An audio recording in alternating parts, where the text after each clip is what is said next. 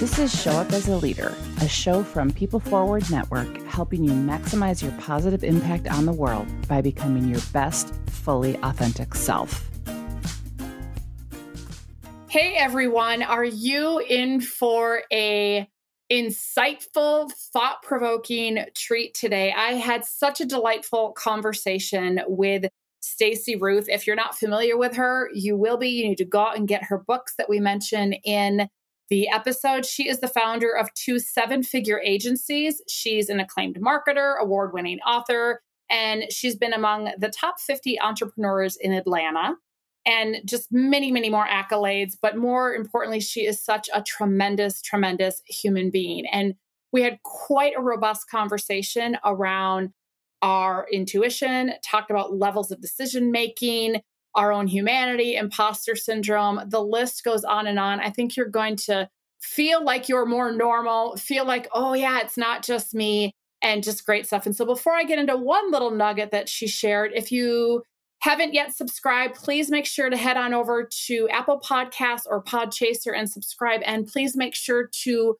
write a review and rate the episode. It makes such a big difference. And if you do it on Podchaser and you want to leave a comment, I will respond and we can have an awesome little dialogue there.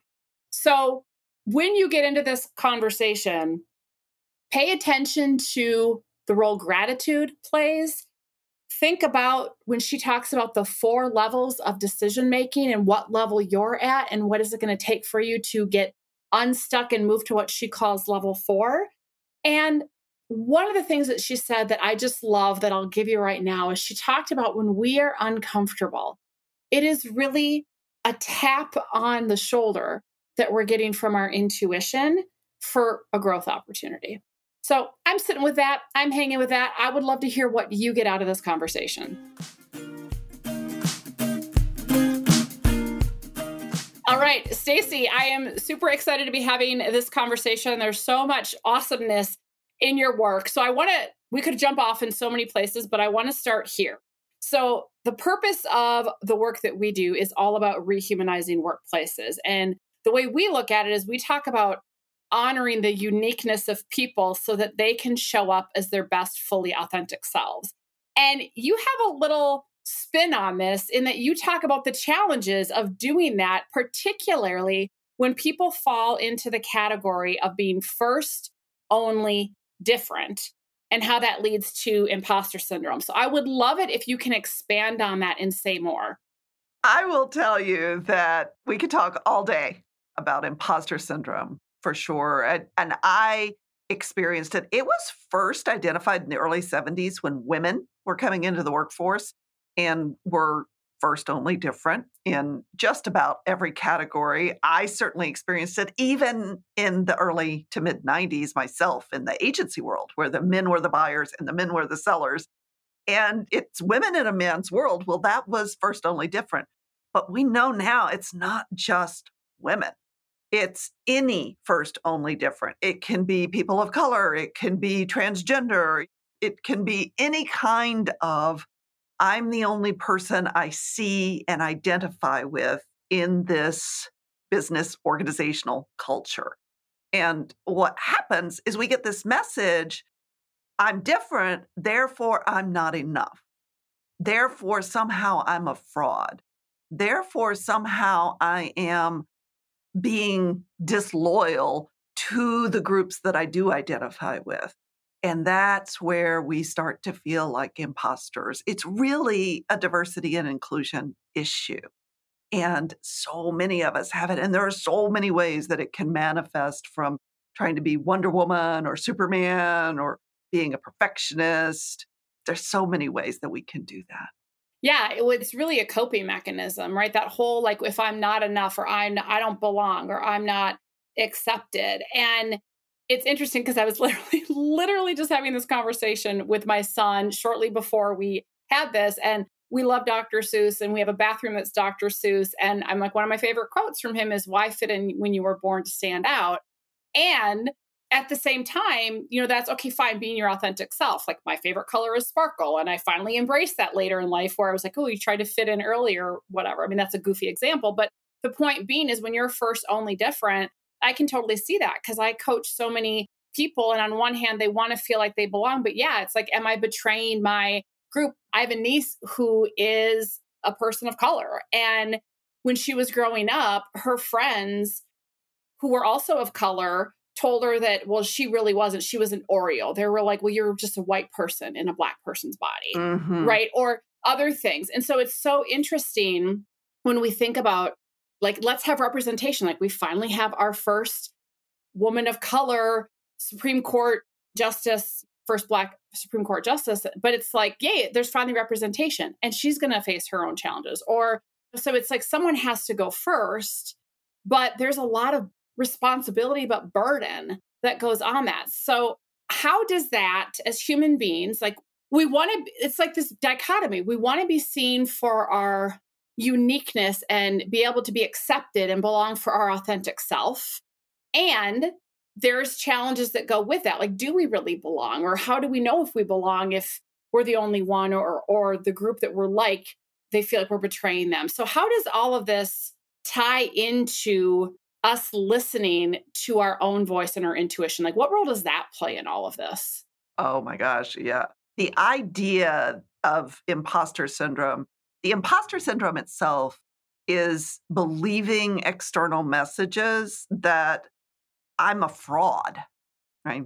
We have ways of coping with it, but it's listening to the outer messages, not the inner messages. So no matter how much we've achieved, no matter how much we've accomplished, and it does belong to the really high achievers, Maya Angelou, Michelle Obama, Sheryl Sandberg, Albert Einstein, all of these individuals expressed imposter syndrome, right? They also, interestingly enough, are people who really lean into intuition. And that's how I got through my case of imposter syndrome. And Oprah talks about it. Albert Einstein, oh my gosh, he talks about intuition and really trusting that inner spark, that inner wisdom, and that insight, that it's not woo-woo. A lot of people think it's woo. It's not woo. Our intuition exists in our whole brain. And of course, 95% of our thinking is unconscious. That's where a lot of our intuition exists. It's always thinking, it's always processing, and it's always identifying what will really light us up, who we really are, where we need to go to lean into what we want. All of these kinds of things are what moves us into achieving roles. And then the messages from outside of us can knock us off our center. The best way to come back to our center is to really learn how to use, leverage, recognize, act on the intuitive guidance that we're always receiving. We just don't always realize that that's what's going on. I love that. And it reminds me of a quote that Brené Brown has said many times, that is, it is human nature to care what other people think. But when we're defined by it, we lose our capacity to lead. Bingo. Yeah. And I would add to that when we're defined by it, we lose our capacity to just be effective and show up. Mm-hmm. So I'm going to poke you a little bit because I love to like just go to different places, but you talk about your own journey. Would you share a little bit about your own journey with imposter syndrome and kind of how you found your way to your own inner voice and intuition? Because I think there'd be value in that. Absolutely. So my story, actually, I realized what was going on with me, and I was kind of relieved and I was inspired that I was reading something from Arianna Huffington about her story and realized that she and I have very similar stories. And of course, she's a high-achieving Greek entrepreneur. So she definitely falls in that first only different category. But when I started my first business, I believe we were about 10 years into it. It had been doubling in size every year. We had had such high turnover during that time that one year we replaced a third of our staff. And that's part of the impact when a leader has imposter syndrome, is that it's contagious and you have a lot of upheaval and overwhelm and stress and perfectionism, all the things that individuals with imposter syndrome do to themselves, they do to their teams as well. But I found myself on the bathroom floor in our office. I was not yet 40 years old. I had been having headaches 24/7, and I was losing my hair. And now I had just found out I was bleeding internally. And that is the dangerous physical toll that classic, and I'm classic, I've got like 4 of the 5 personas of imposter syndrome. That's what it will do to your body. It's not just in your head. You find yourself pushing so hard because you don't want to be found out as a fraud and a failure, and you're winning all kinds of awards. I was the top 50 entrepreneurs in Atlanta under 50. I was twice one of the top 100 IT agencies in the country. It wasn't like I wasn't succeeding, but the price was too high. That was the experience that I had. So thank you so much, first of all, for sharing that. And as I'm listening to you, one, I resonate with that so much. It's not even funny. But I think about so many people that I coach. And again, you're right. It happens a lot with high achievers because keep pushing yourself because you're trying to prove something, whether it's prove somebody wrong from childhood who said you weren't good enough, or prove to yourself you're good enough, or there's something we're trying to prove that we're holding on from childhood point blank. And when we think that we're not enough as we are, that we have to somehow prove that we're enough, that we have to prove we fit in, when we attach our value and self-worth to our achievements and what we produce and what we get done, then that's just going to naturally lead to more and more versus, yeah, that stuff's great. And you know what? That's not what people value. When I leave this earth, people aren't going to go, oh gosh, she got so many awards, right? They're going to value me for but that gets all messed up in our brain. So I so appreciate that. And, it was interesting because as you were talking about being first, only different, I was thinking about in my journey, and I never really thought about it as imposter syndrome. It was just not enoughness, but they're kind of one and the same. I mean, they can go together. But I do recall, like in my PhD program, there were so many times that I was like, I don't belong here because I came from a kinesiology, public health background. And here I'm in this PhD program for organization and management. And I'm with VPs of HR from Boeing and these major companies and the military. And they all have MBAs and undergrads in business. And they took that traditional path. And I remember distinctly sitting there at one point in time, halfway through my program. And I said, what the hell am I doing? I'm this fitness public health chick. I don't belong here. Like, I remember I don't even remember which professor it was. And they're like, no, we need you here because you see things differently and you connect dots that these people don't. But I was like, I don't belong. And so thank God someone told me I did because I almost dropped out of the program. So anyway. Yeah, absolutely. And I do want to really articulate, because a lot of people aren't sure if they have imposter syndrome or not. I wasn't sure. The clarity for me is in the definition of imposter syndrome. It's not self-doubt. We all have self-doubt. I don't know if I can be a first-time parent. I don't know if this is the right relationship for me. I mean, we all have self-doubt. I don't know if I can live up to expectations for this job and role that I've just been promoted into. Totally normal. That doesn't mean you're an imposter. What does mean you're an imposter is someone congratulates you for your achievements and you dismiss it because you don't believe you earned it. In other words, someone says, congratulations on being one of the top 50 entrepreneurs in Atlanta under 50. And I say, well, it's just that I knew the right people. I was just in the right place at the right time. So rather than owning what we have achieved, we believe that it is not earned, that we don't deserve it. And therefore, we are a fraud and we will be found out and they'll kick us to the curb. That's where imposter syndrome really gets us. It's deeper than, I think most of us at some level struggle with that not enoughness. Like you, I got a message from my math professor who was from Poland. So we're talking about kind of a patriarchal society. I was one of, I think there were 5 women in the mathematic program that I was in, probability and statistics. And it was one of the senior level classes. And he told 2 of us, women don't belong in the math department. We get those messages, not just you don't belong here, you don't deserve to be. That's where the imposter syndrome comes in. Yeah, I so appreciate your clarification with that definition. And I think what I see in the clients I work with who have some degree of this is I don't deserve it. And also I'm going to be found out. And so then it's that vicious cycle that you said, like, led you to get physically sick. And in my case, on more than one occasion, it's led to various physical ailments as well. Because our body has a way, if we don't slow down, it's going to say, all right, I'm done. Like, I'm going to shut you down. Right. Right.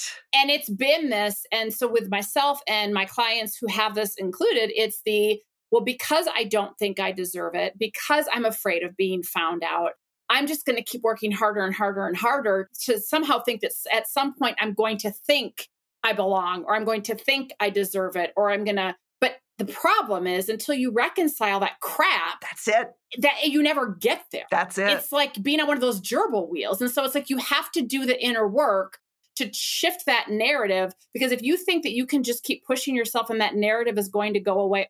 They're super successful externally and off-center internally. That was my experience of it. And the intuition doesn't need anything to prove it's deserving and worthy. It just is inherently deserving and worthy of any and all of it. I love that. So here's what's interesting. I think this is a really great transition. So you think about the past 2.5+ years, that just seems like we're in this bad, like the Groundhog Day movie just keeps going over and over. But every time you turn, there's another mass shooting, and then there's another on top of COVID. Now we have monkeypox, and we got the war in Ukraine, and we've got women's rights that have been taken away. And it's just like a bad movie. Like, it's just one thing after another, right? And there's so many difficult challenges that are going on. And what I've learned is that when we're faced with that, it's so easy for us to revert back to old habits, revert back to old thinking that isn't effective, that doesn't serve us well, but helps us feel safe. But you talk about in your first book, which is Own Your Own Shift. So everybody go get that one. You talk about these common universal things that we go through during difficult transformation. And I think it's so relevant because this has, again, been one difficult transformation after another for such a long period. Kind of, what are you seeing that people could use to help them through this that you talk about in that book? One of the things that I really talk about is leaning into your discomfort. So if I'm uncomfortable, I had some discomfort as I just described, but if I'm uncomfortable, that is my growth edge. That is my tap on the shoulder, if you will, from my intuition that something needs to change. And many of us, maybe most of us, maybe all of us, like to avoid being uncomfortable. And we talk about getting out of our comfort zone, but when it really comes down to it, we're not really interested. We want the quick, easy, immediate hit. And I believe that's part of what's gotten us into this situation, is looking for the quick, immediate fix. So I invite people to lean into the process, to not just look at the goal. Oh, high achievers, we want our goals, right? To not just look into the goal, but to look into the process itself, because that's where the real growth happens. It's not achieving the goal, because each goal is just a step towards another goal. And if we're living for the goal, if we're living for when we retire, if we're living for when we have $1 million, if we're living for when we start our next business, rather than in this moment, we're going to miss the whole experience. And the other thing that especially imposters struggle with, we all could use more of it, is celebrating with gratitude every step along the way. To stop and celebrate each day what we have achieved, accomplished, created, lived through, even if it's not what we would have preferred to have lived through. Yeah. Well, I love that on so many levels. There's a few things that I want to circle back to, because I think it's really common, really universal, and really impactful. One, I do think there's a difference. There is a very common saying that growth doesn't happen inside your comfort zone, and that's true. But you're right. People who are high achievers, I think there's different levels of growth. And I love the work of Bob Keegan and Lisa Lahey out of Harvard, and they just talk about, and even David Rock with the Neuro Leadership Institute, when we look at what happens in our brain, right, biologically and psychologically, it's that when we hit stress, it's really a developmental plateau. And that we have to have those moments of discomfort to grow, right? It's not just, I'm going to run an extra mile or whatever. It's literally when it scares the crap out of you and you have that visceral reaction, like you want to throw up in a garbage can, like that's the level of discomfort. We call it waiting in the messy middle, right? It's not. And so I think there's a different of like, this isn't going to be the right analogy, but like physical discomfort versus that mental and emotional. And I think when we're going to get through some of that deep inner work of getting through imposter syndrome and being able to listen to our intuition and being able to leverage more of that growth mindset versus that fixed mindset, we have to let ourselves be emotionally uncomfortable and know that, hey, this is part of that process. And I would love to get your thoughts as we were talking about, we need to celebrate the wins. And one of the things that I've done for myself and with my clients is actually I get it off the wins, because they will make a laundry list sometimes a mile long of, oh, I did this, but they don't really take it in. And I'm like, forget it, because you're still focused on accomplishments. I will say from a gratitude practice, what qualities about myself am I grateful for today? Not what did I get done, but what qualities about myself? And then what missteps or detours or squiggles or setbacks am I grateful for that brought me learning? Because they'll just like, yep, I got that done. Yep, check my list, check my list, check my list. I'm like, so what does that say about you as a person? Well, it's where we're taught to live, is up here on the surface in the accomplishments. One of the things that I learned to do as I was overcoming imposter syndrome, and I also spent some time doing a lot of spiritual work. I became a metaphysical minister during my digging out of imposter syndrome. One of the things that I do in the mornings is, besides getting whatever junk I need to get out of my head with journaling, is I also set intentions for the day, not of what I will check off my to-do list, but how I will be, what kind of connection I will create with myself or others, that sort of energy. And then at the end of the day, I reflect on it. And that is a different kind of accomplishment for me. And I think that's what you're talking about. I think a lot of us would be a lot better off if we just were more intentional about how we show up and exactly, and setting intention at the start of the day. But honestly, sometimes throughout the day, because right, if things are going haywire or life is doing what it does, to be able to go, okay, I need to like set some new intentions because I'm noticing that I'm getting frazzled, or I notice that I'm getting hijacked, or we use permission slips. What do I want to give myself permission to do, feel, or let go of in this moment or in this meeting or in this experiment? Like, yes, right? Like Post-it notes, permission slips. Here you go. So I love it. So people setting intention in the beginning of the day, leaning into some of that discomfort. Is there anything else when you think about helping people through difficult transitions that would be important for them to consider too? You don't need to do it alone. We've been through the isolation. We're still trying to figure out how much isolation is good and how much is not good. And I don't believe that we have settled on that as a society right now. And there's different kinds of together while we're at it. What I do encourage people to do is whatever transition you're going through, and what might be a difficult transition for you might be a no-brainer for me and vice versa. But whatever the one is that's your unique challenge, I do tell folks, if it's a unique challenge for you, it's really on your soul's purpose to deal with it. And there are others who are going through it too. There is no one who has come up with the only situation where you're dealing with whatever, fill in the blank. And find your tribe. And I'm saying find your tribe where you've got some people who are a little bit ahead of you, some people are a little bit behind you. Y'all can go together and find a guide. And that's what I think a lot of people are doing. I think it's why the coaching industry is exploding. They're looking for guides who have had similar experiences.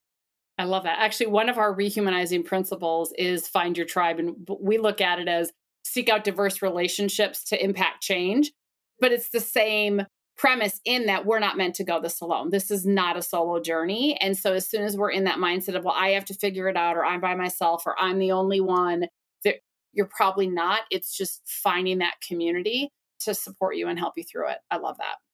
I tell folks, your pain is not unique. Your story has its own uniqueness, but your pain itself is not unique, and you need to find others who are going through the same thing. I love that. I love that. So this brings us, I think all of this has been leading into your latest book, which you have, which is called Inside Out Smart. And you talk about decision-making ability. And I think everything we've been talking about, from my perspective, really feeds into that, because I feel like if we aren't listening to our intuition, and if we're showing up with imposter syndrome, and we're showing up exhausted. I know I don't make good decisions when I'm in that space. But how does everything we've been talking about feed into our decision-making ability? And what are some ways we can make better decisions? The idea that many leaders, many innovators, engineers, scientists, technology, healthcare, all of these fields where we're really trying to lead innovation, there is this kind of pervasive idea that we can run innovative ideas, creative ideas through a gauntlet of what's already been done in order to validate whether they work or not. So we're looking at facts that already exist, that have already been proven, in order to pre-test our innovative thinking. And I propose it doesn't work that way, that true innovation is disruptive, and you can't measure what has never been done by what's been done in the past. I know Steve Jobs was a huge proponent of that. He never did product testing. And others like Dyson, Red Bull, some of these innovative products, they did the testing, but they didn't listen to it. And thank goodness, because they created these innovative approaches. I help people break through a lot of the biases that they think are fact-based. This is the way we've always done it. Status quo bias, or I call them the deadly 8. And help them recognize their assumptions, test their assumptions, but really bring forward the intuitive leap. And I do it the way that they taught kids to use intuition back in the late 70s, using riddles. There were studies that were done on these kids that actually taught them how to tap their intuition, and then they tracked them into adulthood. And in this test that they were doing, they found that when the kids understood how to solve problems using their intuition, they were better, faster, and more accurate in their solutions. But they also developed essentially a lot of the qualities of emotional intelligence. So they had better relationships. They achieved higher and didn't have imposter syndrome. They were more productive. A lot of these kinds of impacts of actually using our intuition. They were more creative and innovative as well. So what they did, and provide a riddle when I talk to people about this, I'll give you the riddle. You want to play? I do. Of course I do. Yes. So here's the riddle. And by the way, here's the thing that I want you to embrace about riddles. There's not always a single right answer, which is another fallacy that we get into. There has to be, it's a dark and stormy night. You're driving your little sports coupe, 2-seater, but it's pouring rain. And you pull up to a stoplight and there's a bus stop beside you. At the bus stop, you see 3 people. You see the partner of your dreams. You see the friend, the dear friend who saved your life once. And you see an elderly lady who looks like she probably is at death's door. You can only put one person in the passenger seat of your car. Who do you put in the car? I put the elderly woman in the car and I take the person who saved my life into the driver's seat and I get out. And stay with your partner, right? Yep. We could have some hot moments in the rain, and I'm just saying the little old lady gets saved and my life-saving friend gets dry. I mean, to me, that's a no-brainer. Absolutely. And here's the thing. In that solution that you came up with, there are a ton of assumptions that we're making. Yep. Right? We're assuming that your friend who saved your life can drive, right? True. We're assuming that the bus will come eventually. All of these kinds of assumptions that we're making, the riddles help bring forward what we're not always using as conscious decision criteria, but they're always present. And they also, and that one didn't particularly, but they also play into our biases as well and bring that into our consciousness too. Because those are the things that can really interrupt our intuitive thinking and problem solving. Well, unless you're watching a superhero movie, which apparently there's only one answer to the riddle, or you don't get to where you're going to go in safety. But I digress.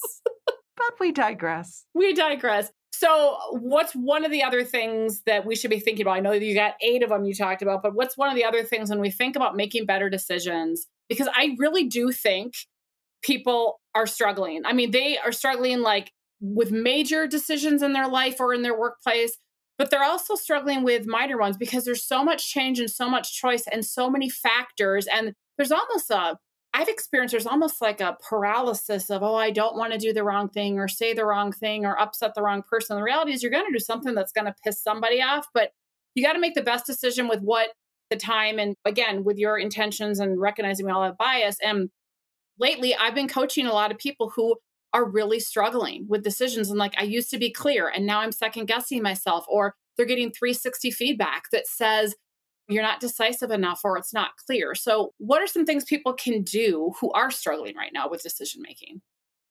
There are 4 levels of decision making. The first one is just kind of automatic. We're on autopilot. We're brushing our teeth. We're making that cup of coffee. We're driving to and from work. We can just like blank out. Like I know I was conscious, but I don't remember getting from point A to point B, that sort of thing. That's level 1 decision making. Level 2 decision making is also called black and white thinking, this or that, right or wrong.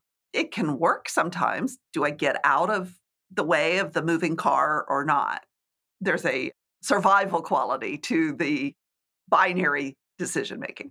The third level, though, is where a lot of these folks get stuck. Present company included have gotten stuck here. And that level 3 thinking is where the search engines really come into play, where we are looking at all the possible solutions that are available to us. And that's where we get analysis paralysis. And we're researching the facts. We're looking for the externals, but at a certain point, it's not enough. And it also can get us bogged down and stuck. So what I encourage people to do is to move into level 4 thinking, which I call creating alternatives.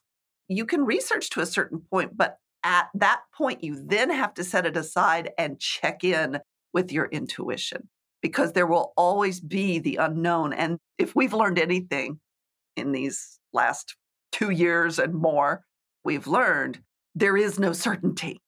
There is no right answer. There is no one answer. And even if we think we know how things are going to turn out, we don't. So that's why creating alternatives is such a powerful tool that allows us to stay in possibility instead of going to probability. I think that's so important to like possibility versus probability. And as you were sharing that, I think people want a level of certainty that doesn't exist in this world. They're searching for something that doesn't exist. It never did. No, that's the thing. It's like, it was like this before. It's just been amplified because guess what? There's more social media and news reports or whatever, but this stuff has been going on to one degree or another. It's just, we have more ways to find out about it. And so, yeah, people are acting like this is something new, but newsflash, it's not, right? And the other thing that comes up is that what I love about how you put the different levels is, I think when we're stuck in level 3, would it be fair to say that we're out searching for everything? And this might get back to like innovation, like the work that we do, we actually call the community that we've trained our paradigm pioneers, because there isn't stuff out there. And so early on in our business, people would say, well, where's the research and the data that this approach works? I'm like, well, we're working on it, but we know that we have 30 years of data that says what we've been doing doesn't work. So you want to keep doing what we know for fact doesn't work? Here's what we're pulling from, which is why we're approaching it the way we are. So we're not doing this like without any kind of knowledgeable or informed foundation. But yeah, we are kind of figuring some of this stuff out and going with what we know and then tweaking. And for some people, they're like, yeah, that makes sense. And other people are like, nope, like I'm going to wait for 15 years until you've got 30 published articles in peer-reviewed journals, and then I might look differently. And you're like, okay, well, have fun. See ya.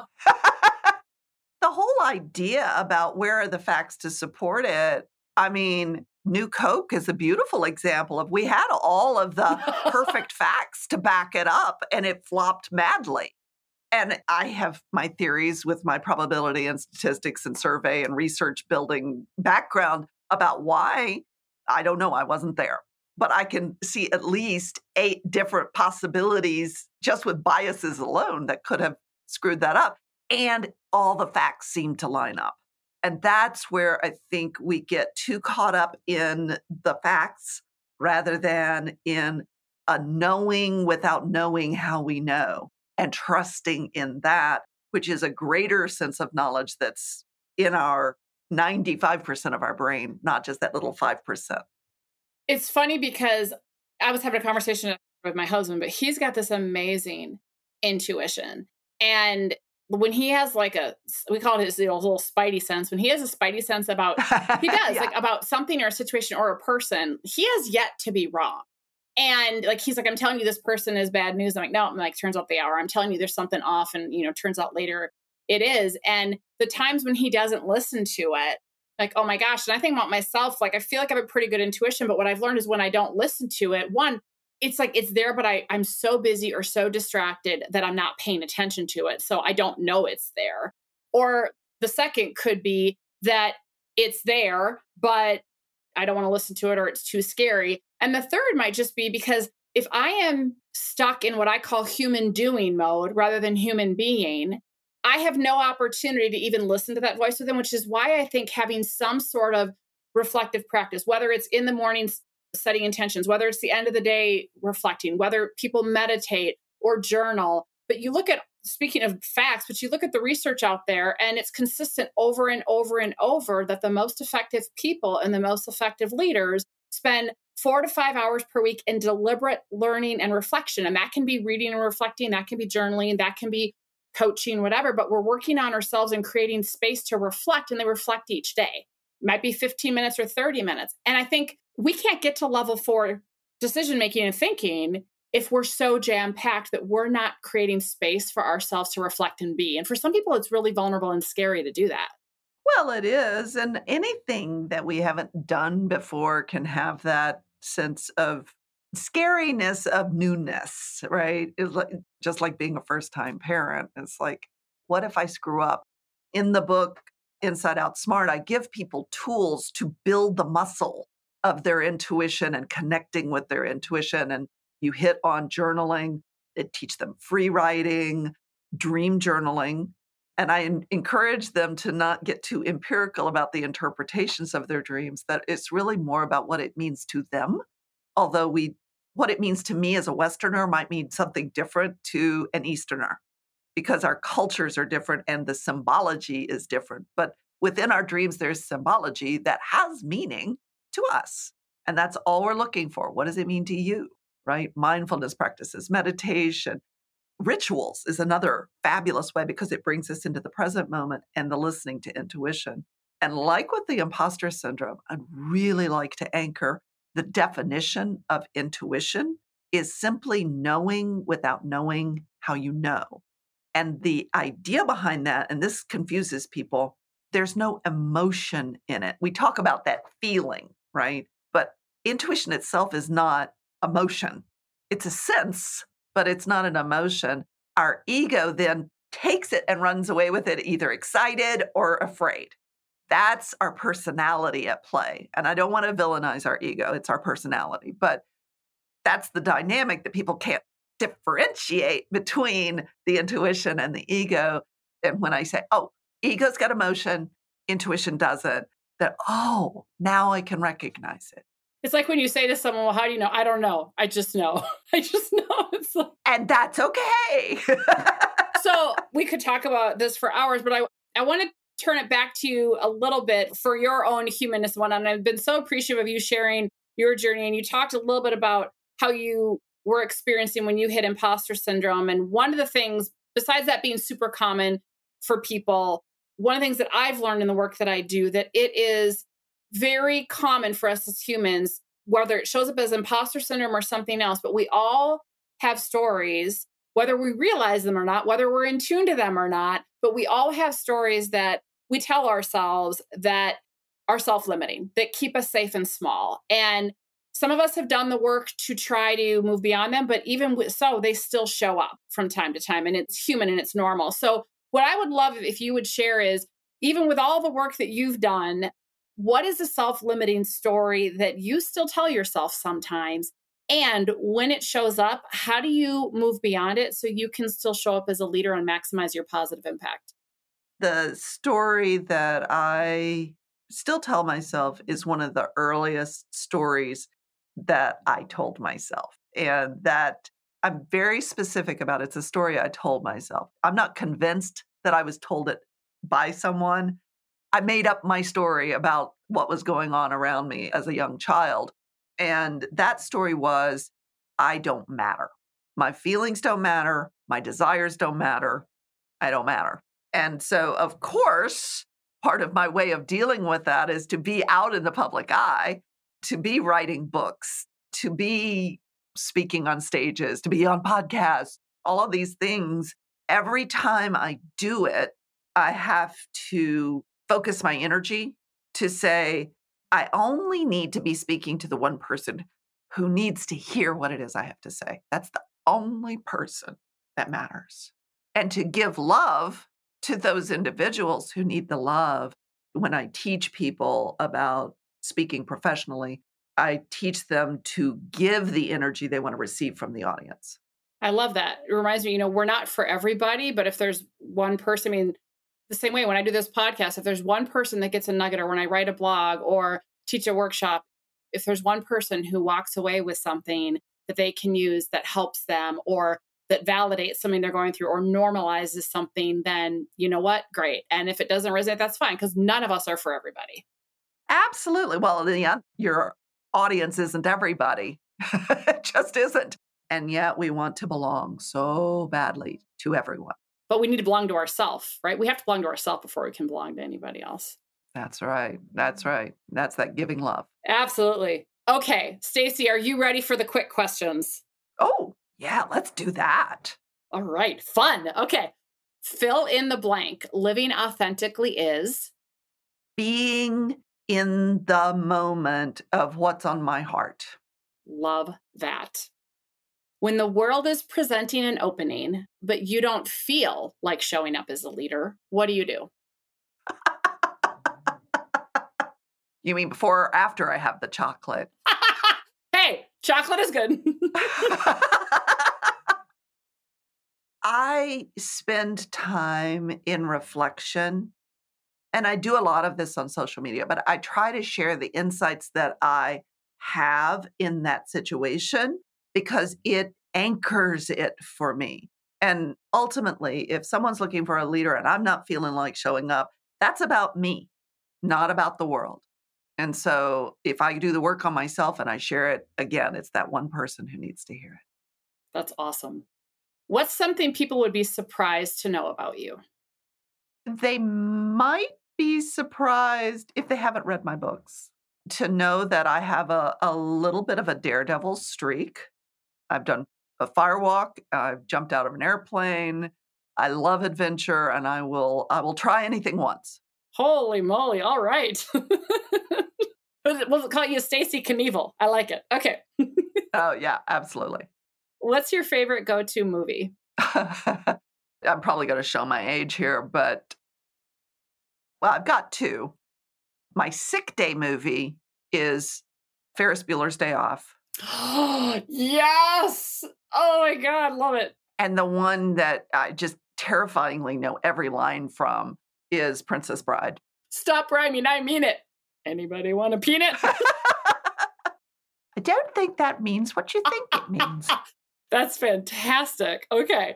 I love those. I can appreciate that. What's your go-to song? Oh, my goodness. I really love and probably could listen to all the time any Beatles song.